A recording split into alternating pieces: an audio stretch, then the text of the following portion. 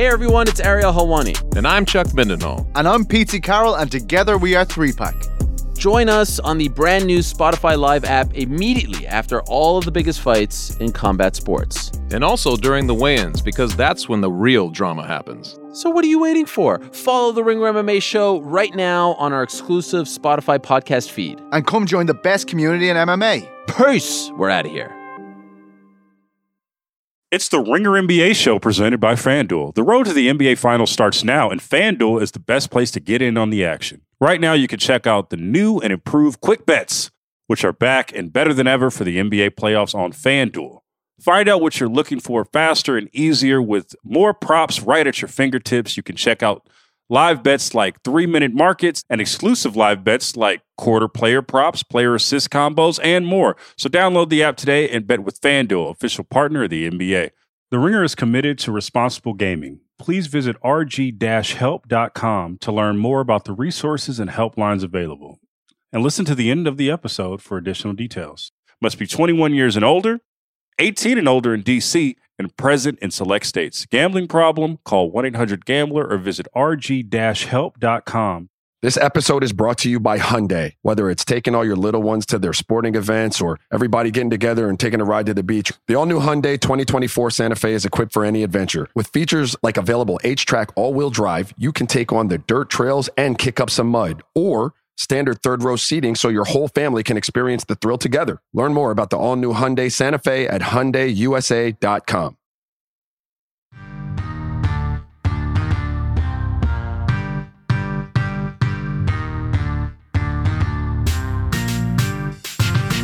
What's poppin'?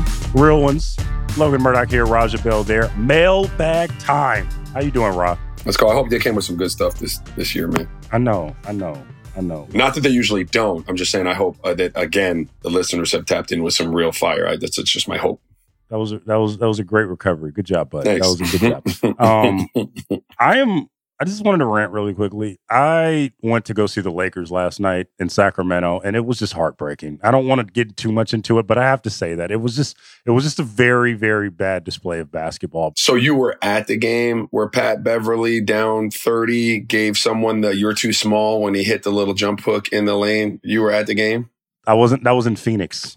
I was in Sacramento last night. That was last night. My bad. To my knowledge, I don't think he did any of those antics during this game. But I also left at the end of the third quarter, so it could have happened. I'm not sure, but it was very tough. It was tough. I feel for you, man. I feel for Laker fans. I know. I just saw the viral video of him this morning. I didn't see exactly what team it was, but obviously that hit a little spot with me. He did it to Chris Paul down 30. He did that to Chris Paul. It's tough, man. It's really tough because everything he said at the beginning of the year is now happening in December, and it's hard. It's really hard.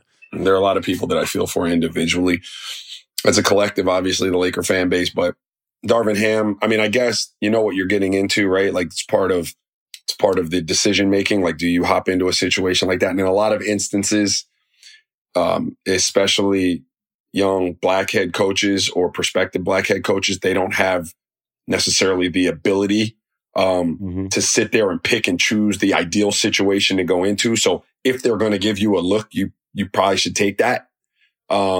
Especially if it's the Los Angeles Lakers. It's really big deal for that to happen. So like on the flip side of that, it's the Lakers and but it is a mess. And that was a mess. It was a mess, bro. It's also a mess. I had another revelation last night. I could never be an NBA player, ever. So I get to the arena really early, right? I got there early, and I see friend of the show Juan T. Shout out Juan T. OG Phil Handy is putting him through a workout. Sidebar: can we just do this? Because Phil Handy's my dog too. Like his young fella Mackenzie, town business. Yeah, when his young fella Mackenzie was just coming out of school, I was in Cleveland with the Cavs, and I spent many an afternoon with Mackenzie in the weight room or on the court, trying to mentor him in a little bit of role I could be for him in that capacity. I hit Phil to come on the show. Phil told me I got to talk to his publicist, bro. That's how Handy played me. All the real ones out there, talk to Phil Handy when you see him at a game and be like, yo, what the hell is going on? Because you got a connection with Phil Handy. He literally gave my sons their first basketball workout ever in the Cavs practice facility, man. Me and Phil go back. Phil told me to talk to his publicist, bro. Phil from Oakland, bro. What the hell is going? Hey, man, listen. He's an acquaintance of the show until further notice. Shout out to Phil Handy, but that is unacceptable. That is just unacceptable. But anyway, back to the point. So OG Phil is giving Juan T giving him a pregame workout, and for everybody that doesn't know, there's a difference between a pregame workout if you're playing versus if you're not playing. If you're not playing, you're getting a workout. One is a workout, and one is like a shooting session, getting warmed up. Juan was getting a workout, and he is running a screen here, running to the other side of the court, getting a jump shot in, running back to the other side of the court again, getting another jump shot in, then weaving into a pick and roll. And that's just one drill. And I was so tired just looking at that shit, bro. I was like, I can't do this. One of these drills would have just been a whole workout for me, and I would have fallen out. Phil had Juan in a bag. Juan was in a bag, yeah. I remember those days, man. I'd play, Mike Woodson was my guy in Philly my second year, and I'd go through a whole workout, and Woody was still in a bit of shape. So Woody would then play me one-on-one. We'd get after it and play one-on-one for 20 minutes. And the worst is, I guess it's the best and the worst, right? Because it's the best because you actually get in the game. It's the worst because you've done a whole workout like that. Mm-hmm. And now, because of circumstances, coach looks down to the end of the bench and is like, yo, Logan, let's go. And you're like, what? Who, me?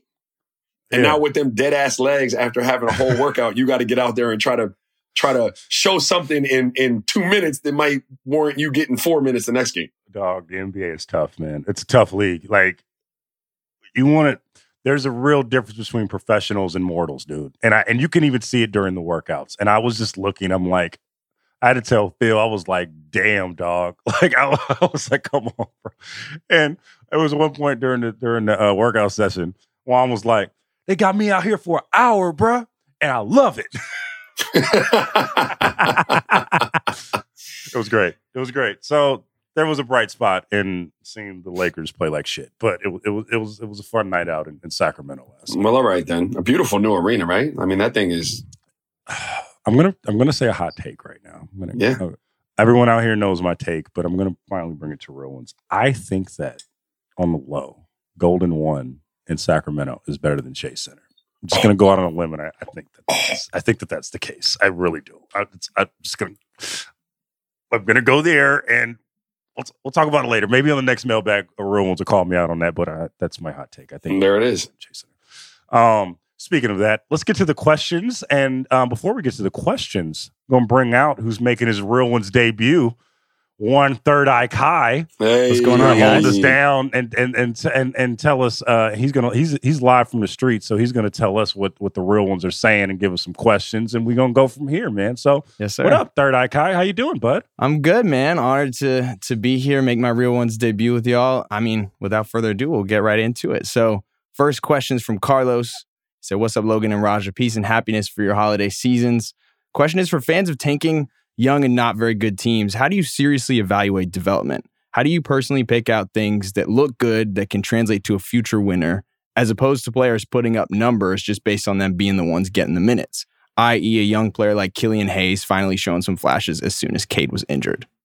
That's a really good question. That's a fantastic question. Yeah, you have a bit more knowledge into the nuances of this. I can only go from a journalist perspective. So go ahead. What do you got on this one? Yeah, no, that's a fantastic question. And I mean, Carlos, I asked for good questions, buddy. Kudos to you, man. Happy holidays back at you. It's a very hard thing to do is the answer to that question. Because you see general managers all the time take someone from a young team that's scoring a ton of points, overpay them, try to put them into a situation that is ready to win, and they're not able to play at that level yet. So they're overpaid. And so you see general managers, like the brightest minds in the game, miss on that all the time. It's very hard to tell when it's actual true development or if it's just, hey man, somebody's got to get these points up because there's a minimum points that have to be scored in an NBA game. What I would kind of try to do is see if said player continues to add to his game. Can you see new wrinkles in his game from year to year? from month to month, from half of the season to half of a season? Or is he the same player getting the same stats and he's just, maybe he's fractionally scoring more points? But like, for young players, when they play pick and roll initially, like let's say he's just a great scorer at a pick and roll, right? Like that's great. But a year from now or 6 months from now, is he learning how to make the right reads at a pick and roll? Does he become a facilitator in pick and roll? As defenders go, like he might be a great primary on-ball defender, but in 4 months from now, is he starting to get better at his rotations? Is he in help side when he's supposed to be? Is he making second level plays as a defender? So you're looking for growth, not just statistics, but you want to see them continue, their games evolve. And that lets you know that there's development taking place. I think a good example of what Raja lays out is, I remember in the 1920 season with the Warriors, there was a guy by the name of Eric Paschal who made all rookie first team. But after a year, the Warriors had realized, I say after a year for sure, but then after the second year he got a little injured and stuff, but they could see that he wasn't going to be a long-term fit. And now on one side, you're like, dude, he just went all NBA. What are you talking about? This is the guy that you should want to build around. But I say all that to say, teams look for the whole package. They don't really necessarily look at the scoring aspect when they're so bad. Because to Raja's point, everybody can score in this league. They can get buckets. You're looking for little things like, what are the subtle things that this person is doing? Is he doing the back cuts? Is he showing good basketball IQ? Because I think, remember when Juan was here a few years ago when people were getting on his head like in the preseason, like, bro, why you ain't scoring so much? Why you ain't doing all this stuff? It's because he knew his role, and his role was to set screens and sometimes initiate offense, but really just be a high energy guy.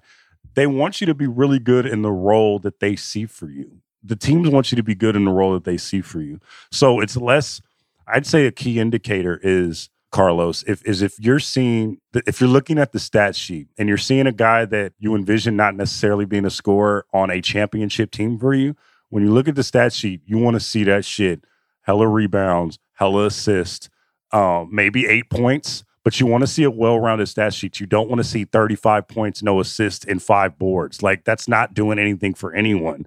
You want to see a well-rounded basketball player that can integrate into a championship level team. And I think that would be my biggest thing for indicator for a young team. Those are all great points, Logan. But let's say this young player on this young team is going to be a primary scorer in his future role, right? Like that's what he was drafted to do. In that space, you want to see him continue to expand his offensive arsenal, right? Like if let's say he's a primarily a driver, well, can we start to score on different levels? Meaning, not only can we get to the basket, but do we have a mid-range pull-up game or something in the mid-post? Is he able to stretch the floor now and knock down the three? Like, can he become a more well-rounded offensive player? Is he volume? Can he work on his efficiency? Like, can he do more with less? Like, these are things that you want to see young players continue to grow, like as offensive players. Can he become a playmaker? So, will he understand that even though his primary objective on a team is going to be to score, there are going to be times where this double is being sent at him and he's got no problem distributing the ball. Does he stand after he gets off of the ball? Right? So boom, the double came, he had to move it. Does he stand and accept the fact that someone else is going to shoot, or is he in perpetual motion, i.e. Steph or Jason Tatum or Devin Booker or one of these guys, where he's going to work to get it back? Like, those are things that you would look for, Logan, if one of these guys were a primary scorer, to see if his development is on track. Question though on that one though, like I'm thinking about a guy like Paul George, who got his calling card on defense in Indiana and then evolved into a really great player. Like, how do you find that though? Because like there's a world where Paul George is just like a 3-and-D guy, right? Or he's just a guy that just is your just shut down defender. How do you find out like, oh, this guy is going to be a superstar? This guy is really fucking good. How do you find that when you don't necessarily see that in the first couple of years and his role has just drastically changed over the years? How do you scout that? We may not see that as the fan, right? But the people in the building see that every day. Like, that might not be his role on the team right now, but behind closed doors, we're watching practices and we see the ability to handle the ball and play make, the ability to score, on levels of the floor that he's not asked to score in games necessarily yet, or the potential to do so. Like there'd be flashes of that. That's not something that you wake up the next morning and you're like, hey, guess what? I got this bag. You're not. Like you have that and you show flashes of it in practice. So as a staff, it's our job to weigh winning now versus allowing you to explore your game and continue to develop, right? There's an equation there, that it has to be in balance if we're a team that's winning right now. The Pacers were winning. So maybe it's not time for him to take control of this yet, but at the same time, foster, and nurture his ability to grow and expand his game, at the practice facility in whatever we have set up outside of the scope of real meaningful games. And we continue to nurture that side of it, and you'll see it continue to blossom. So the people who need to know would know that the ability was there. It has to be cultivated. It has to be worked on. And once we feel like it's at a point where we can win with it, then we let it loose. That's what's up, man. Carlos, way to come out the gate, bro. Dog, out the gate hot. Kai, what we got next? What's up? All right. Next question. I think we got a lot of Knicks related questions from the listeners because, quite a win streak there, which was unfortunately snapped yesterday for Knicks fans. But this one's from the Ringer's own Keith Fujimoto, who works on the social too. So shout out to him. Keith. Shout out to Keith. He says, is the Knicks streak fraudulent or does the team have the inner workings of a minor postseason run? With several question marks, I need to be set straight. Keith is a huge Knicks fan. Like, huge, right? I don't believe in this Knicks run. I'm going to be honest with you. Like, I don't know if they're going to go into a deep playoff run. I think it's a great time right now. When I look at the Knicks, I see, I think RJ Barrett would have to take a monumental leap. And a lot of guys have to take a monumental leap for them to be a real contender in the Eastern Conference. I think this is a really great December streak, and it's also a great building block towards the future.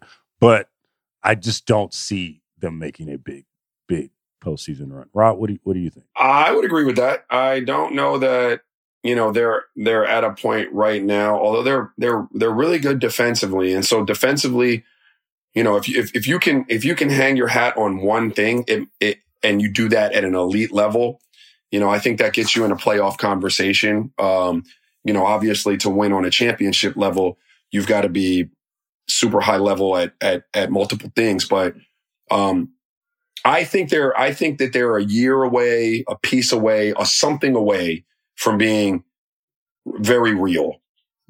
Are the Knicks, could they be a playoff team this year and be a scary out for someone? Possibly. They're playing well, right? If they're playing well. But I don't think I would look at the Knicks and say, yeah, this is where I want to be next year in terms of not as a player, mind you, but as a fan base, as a front office, as a franchise. I wouldn't look at our team and be like, yeah, well, this is what it needs to look like for us to get a championship. I don't think you're at that point. Toughest thing though, like for New York is they've been in the middle for a long time, but it's hard to be in the middle in a city like New York because it's hard to develop in front of those bright ass lights. You get what I'm saying? Like for another team, this would be a great thing. Like if this was something where, I don't know, like Charlotte. If Charlotte was doing something like this, they don't have as much pressure on them and they can figure this shit out. And I feel like if the Knicks do something and they go on a little streak, it's, the Garden is back, baby. Orange and blue skies, Tim's in the air. And sometimes I tell Knicks fans, just relax and enjoy it, bud. Just relax and enjoy it and enjoy where we're at. And I just feel like whenever something like this happens, I'm not talking about Keith specifically. I just the Knicks fans on the timeline and everybody that I know. It's just like, relax. Just enjoy what you're seeing. Well, yeah, look, so again, do I think the Knicks are going to win a championship? No. Again, could the Knicks be a playoff team that's a scary out for someone? They play hard as shit. They have some grimy dudes who will get down and fight you for it. Like they reflect their code. Yeah, all of that's true. And you should take some pride in that. I do believe them, though, to be like not unlike a lot of teams that are kind of hovering around that, a piece.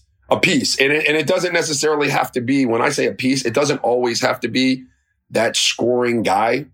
Although I think the Knicks could probably use a guy like that. Sometimes it's just a piece that tightens your chemistry up a bit, or, it's just something that needs to be done to get them over the hump. But a good story, something to be proud of, right? Playoff team. Let's keep it moving. Keep it moving. All right, man. We'll see what happens. The one thing I am just always scared of with the Knicks is just, I'm just like, we were talking about Anthony Davis before, like last episode.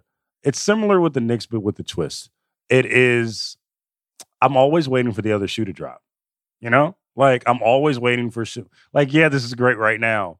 But everything about the Knicks' recent history suggests, and when I say recent history, like the last 20 years, there's always something with the Knicks. They can never just get it done. And I guess I'm just waiting for the other shoe to drop. There you go. Sorry, Keith. All right. Up next, we got the Raja teaches youth basketball question. We got several of these, but I picked one, and I think y'all are gonna like this one a lot. This one's from Kyle, and it's a longer one, but bear with me. It's a good one. He says, "What's up, y'all? Love the pod. Look forward to it every week. Got to give y'all your flowers. Logan, you forgot to give out the Logan's Most Improved Memorial Award, but you've gotten better and better every pod. Your questions and segues are more on point than ever, and you guide every conversation with finesse and freedom." Agreed, my boy. Agreed. Raja. Thanks, man. You're one of the most relatable and down-to-earth people I've ever listened to. Honestly, we come to the pod for basketball, but we stay for the stories, life lessons, and shits and giggles you bring together with Logan. My wife just had our second baby 4 months ago and named her Roxanne. Rah-rah for short. Shout out to you, Logan. Yeah. Oh, shit. My wife and I both love sports and want our kids to be involved in them. So I'm curious, Raja, what has basketball or sports in general taught you about being a parent and a father? I appreciate any words of wisdom and thoughts you have. Thanks, y'all. Kyle's a G. Well done, Kyle. Thank you for listening first and foremost, man. Congratulations. Probably first and foremost. Thanks for listening. Secondly, that's pretty dope. Listen, that's a pretty large question, right? And I'm forced to answer this relatively quickly. So what I will say about sports and kids, and being a parent with kids that play sports is, and mind you, I'm speaking here from successes and failures. Like, I fucked up. I'm not going to sit here and tell you that I ain't burned a kid out on a sport, because I've done that. Let them play what they want to play. I mean, introduce them to a lot of things. We did that the right way, where we put every kind of ball out there and let them play t-ball and soccer and golf and football and basketball, and we kind of let them gravitate towards what they like to do. I think that's really important. I think once they decide, what they like to do, keep it light for them as much as you can. I mean, I'm not going to sit here and tell you I don't want my kids when they were in the 4th grade to be good little AAU players, because I did. But I was way tougher on my first son with basketball than I was on my next two. And he told me straight up, yo, I don't love this like that. So, keep it light, keep it fun, at the same time improving their games, right? Like we subscribe to in our family, hey, if you're going to play, let's be the best little version of ourselves we can be. So I'm not saying that it's all shits and giggles when you're on the court. We want to learn how to compete. We want to learn how to be, tough and all of that. But there's got to be an element of, hey, I'm still a kid and I'm still having a good time doing this. That's really important.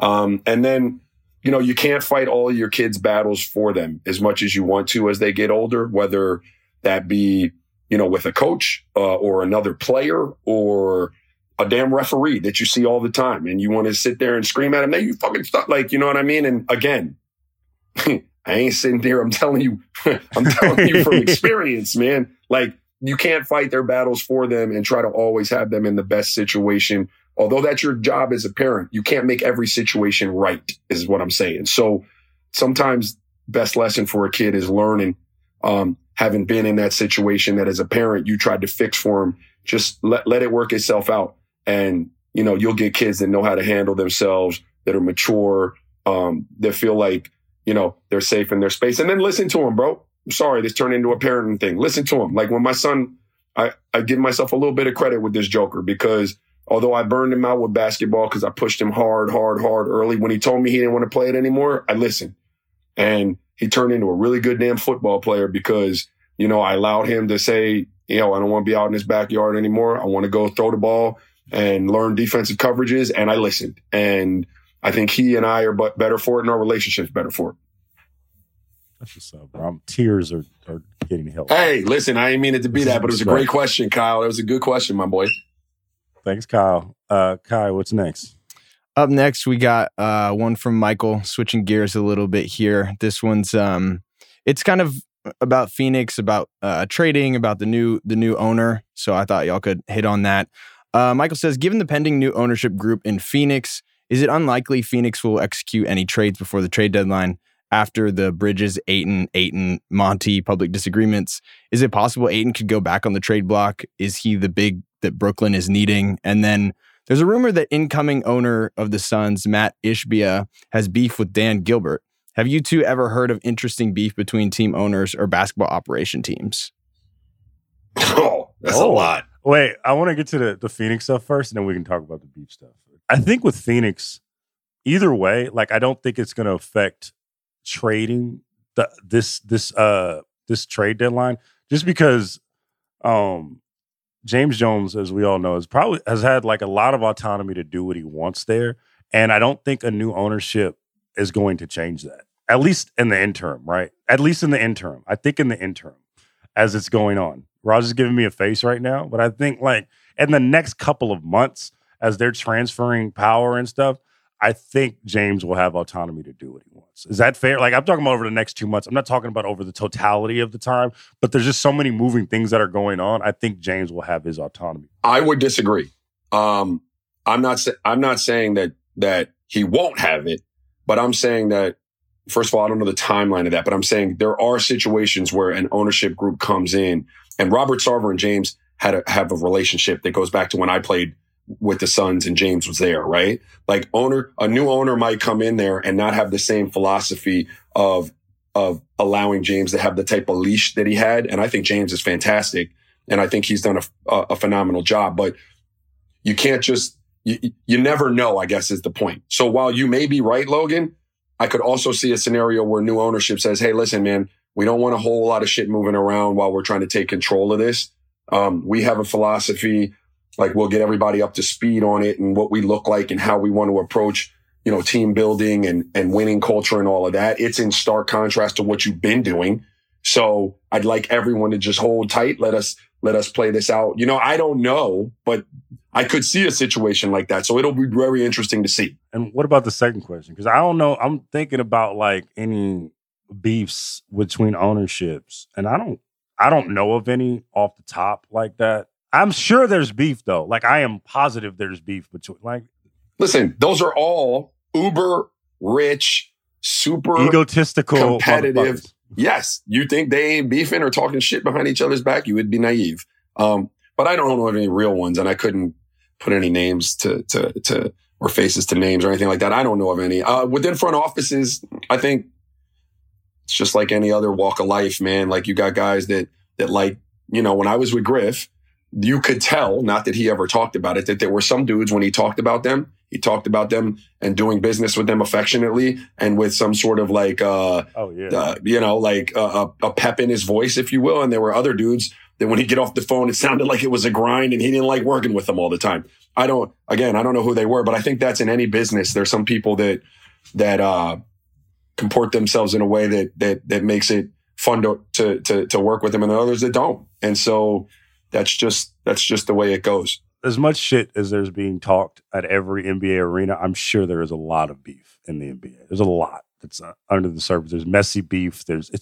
I would say that the NBA is the equivalent of a high school lunch table or a high school environment. It is the messiest. It's one of the messiest places on earth. Like it's not, I meant like petty, all the shit. It's great. You talking about locker rooms and team dynamics? Yeah, we got a lot going on there. I would say you guys only see like a fraction of what it is. Say less, but bro. Go say ahead, less. guys. Say less, bro. Say less. And the last part, DeAndre Ayton to Brooklyn. Yeah, I think that'd be big time for Brooklyn. I mean, I don't know how feasible that is or realistic or what the cap situation would look like and who's got to be. But if you just took DeAndre Ayton and some fringe pieces from Brooklyn and swapped them, yeah, I think that'd be huge in terms of. Brooklyn is a problem right now, but Brooklyn would be a problem. This episode is supported by State Farm. Man, I remember when I first got into a car accident, it was pure frustration because I did not have State Farm. And now that I do have State Farm, it is an exclamation of pure joy. But the only words that you need to remember are, like a good neighbor, State Farm is there. State Farm has options to fit your unique insurance needs, meaning you can talk to your agent to choose the coverage you need, have coverage options to protect the things you value most, file a claim right on the State Farm mobile app, and even reach a real person when you need to talk to someone. Like a good neighbor, State Farm is there. Learn more at statefarm.com. This episode is brought to you by Arby's. It's 3 p.m. and dinner is still hours to come. Maybe lunch didn't quite hit the spot. That's where the new 2 for $5 chicken wraps from Arby's come in. Available in ranch, barbecue, and honey mustard. They're perfect for the afternoon snack attack or as an add-on to your meal. Arby's 2 for $5 chicken wraps are here for a limited time at participating locations. Visit an Arby's near you or order ahead on the Arby's app. Guess what? Santa Barkley is coming to town and he's delivering $20 million in gifts this holiday season to all FanDuel customers. It doesn't matter if you've been naughty or nice, St. Chuck has something for everyone. Just check your FanDuel app for no sweat, same game parlays, bonuses, and all sorts of stuff that'll fill you with holiday cheer. All right, man, there's 2 games tonight, and you know me. I'm taking the over. We got Pelicans Spurs, and, I just think there's going to be a high-scoring affair. Same with the Wizards Jazz. Taking the over on both of those things. That's what I'm going to do. And you can do it all on FanDuel. If you're new to FanDuel, now is the perfect time to sign up. And remember to use promo code RINGERNBA. That is promo code RINGERNBA.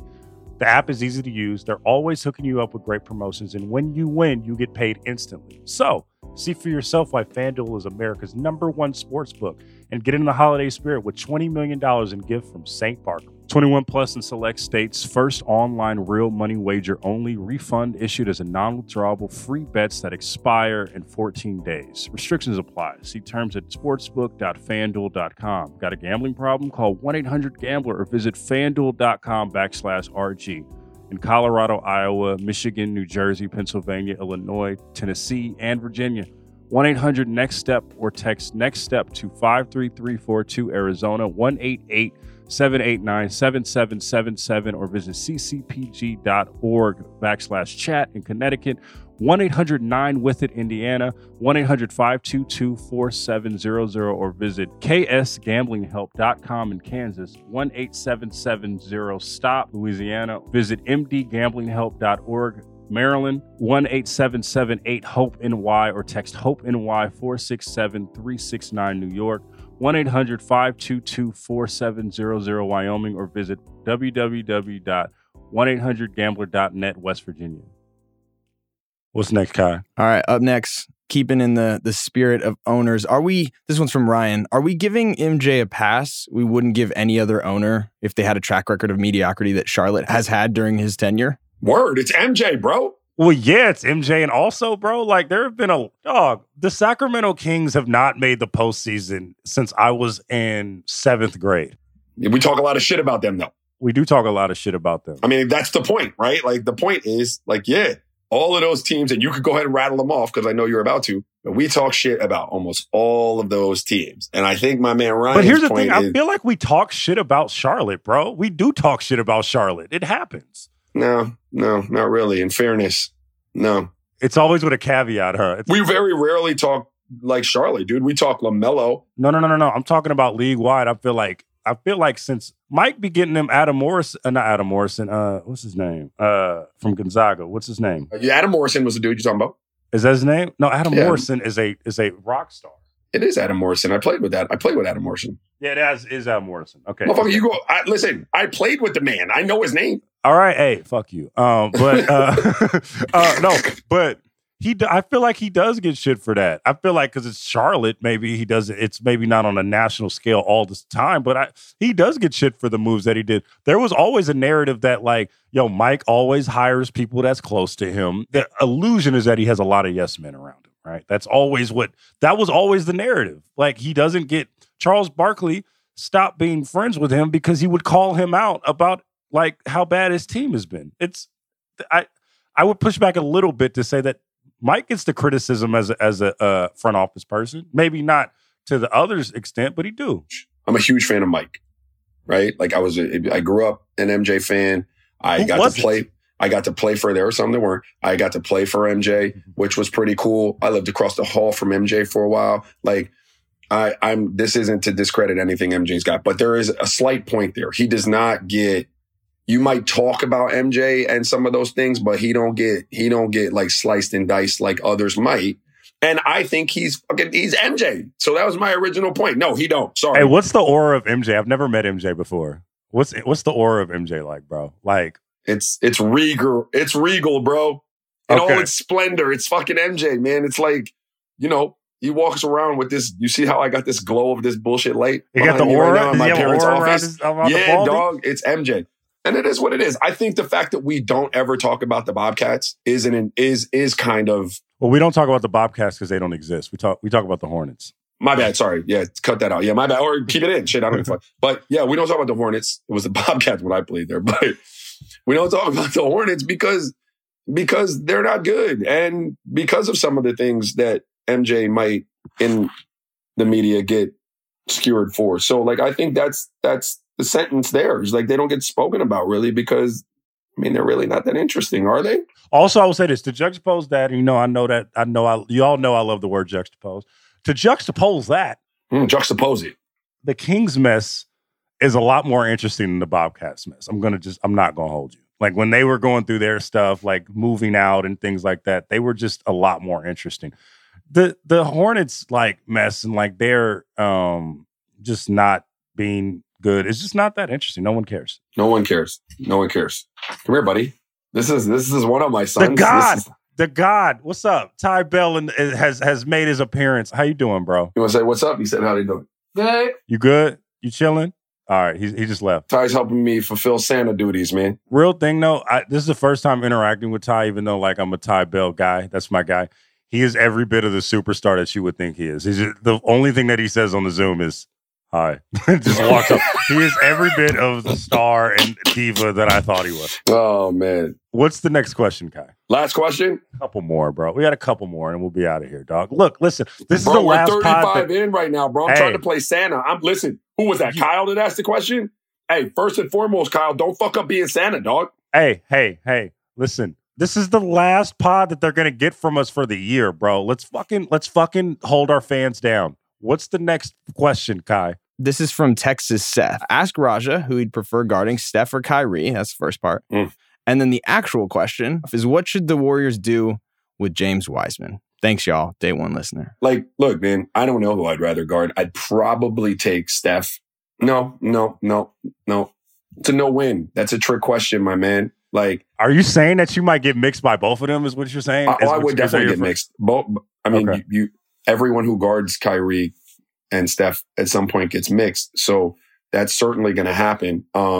Maybe Kyrie because just he tends to play with less range, if that makes sense. Like you rarely see Kyrie pull up from the half court, even though I'm sure he could. So maybe because I'd have to guard him in less space, but it would be, I don't want to guard either one of them dudes. I don't want to see you guard any of them, especially at your age at this point. I don't want to see that happen.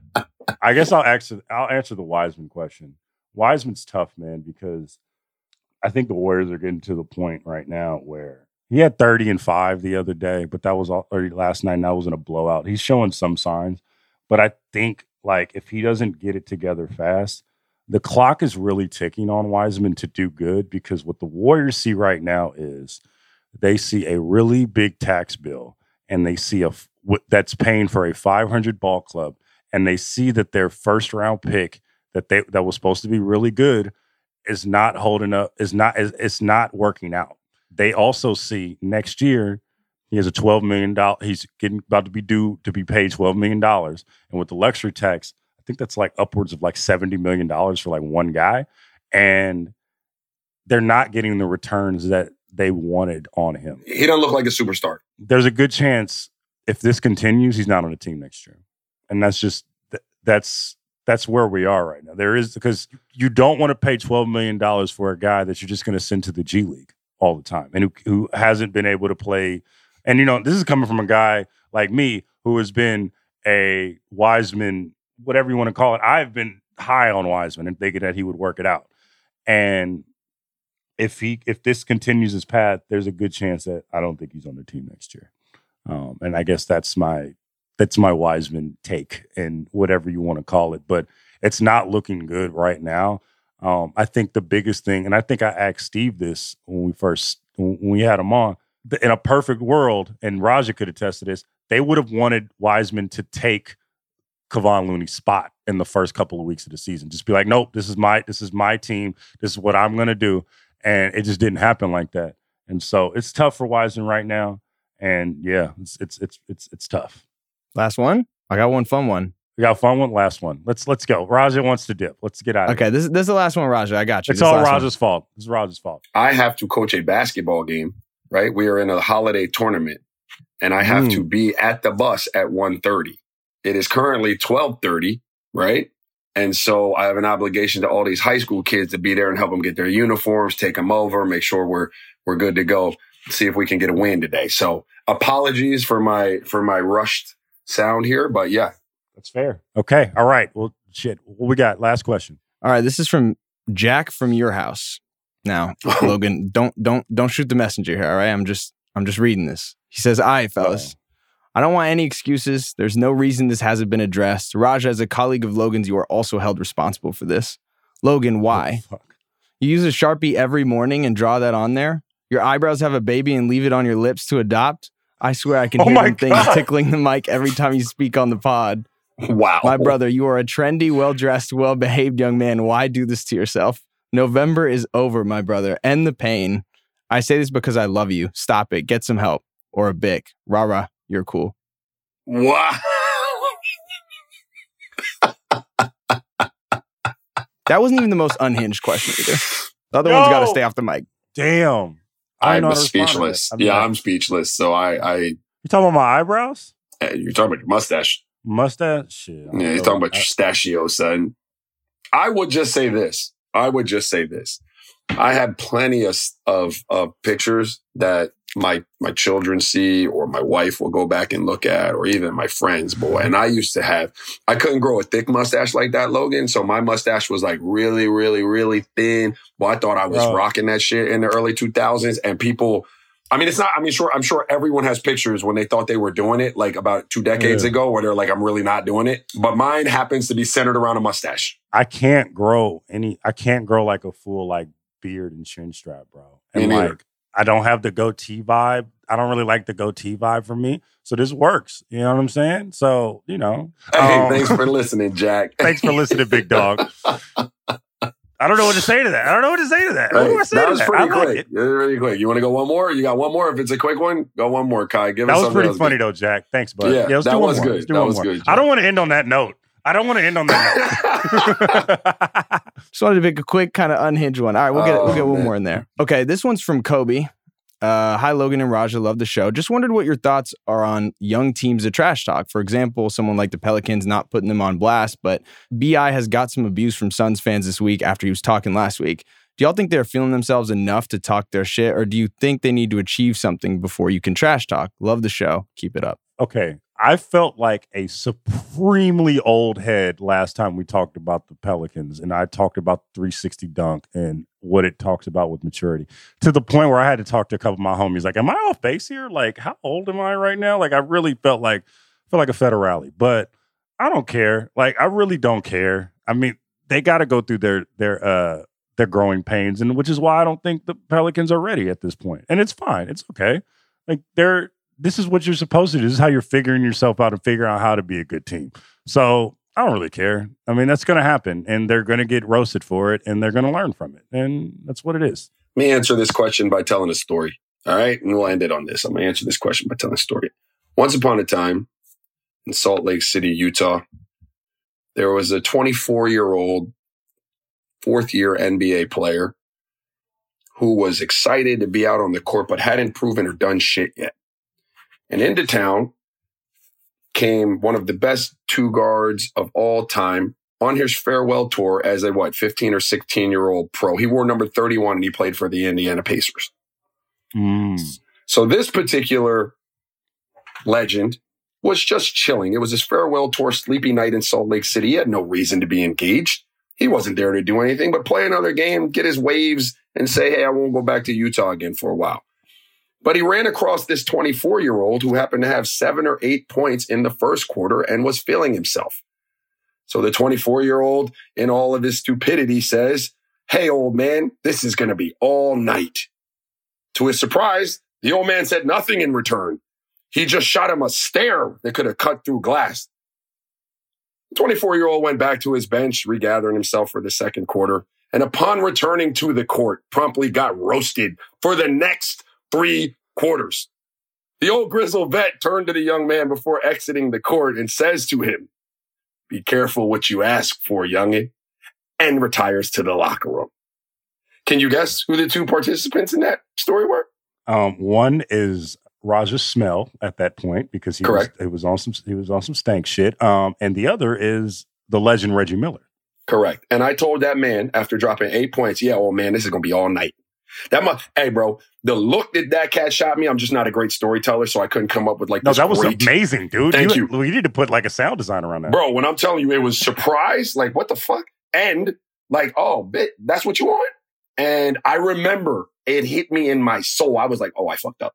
Like, the Dave Chappelle at that moment, he knew he had fucked up. And I went back to that bench, like, still confident, mind you, because I was talking that shit. But somewhere deep down, I was like, what the fuck is about to take place? My man went off. Dog, was this before or after you fucking went at Jordan and he kicked your ass? Was this before or after that? This was after, but I ain't say nothing to Mike. Oh, you just scored. I just had 21 in a preseason game at Penn State. Okay.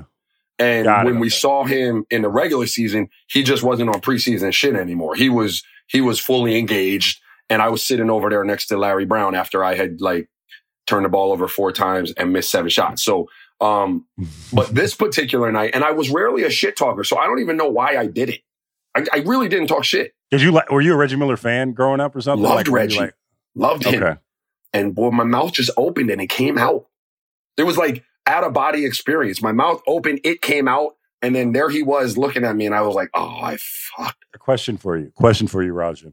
So, like, I'm the type of guy. This is why I don't like to talk shit on the court, because every time I talk shit, I start playing like shit. Because like my focus is always on like the shit talking rather than the game. Are you one of those shit talkers to like where it takes you out? I'm a notorious non-multitasker.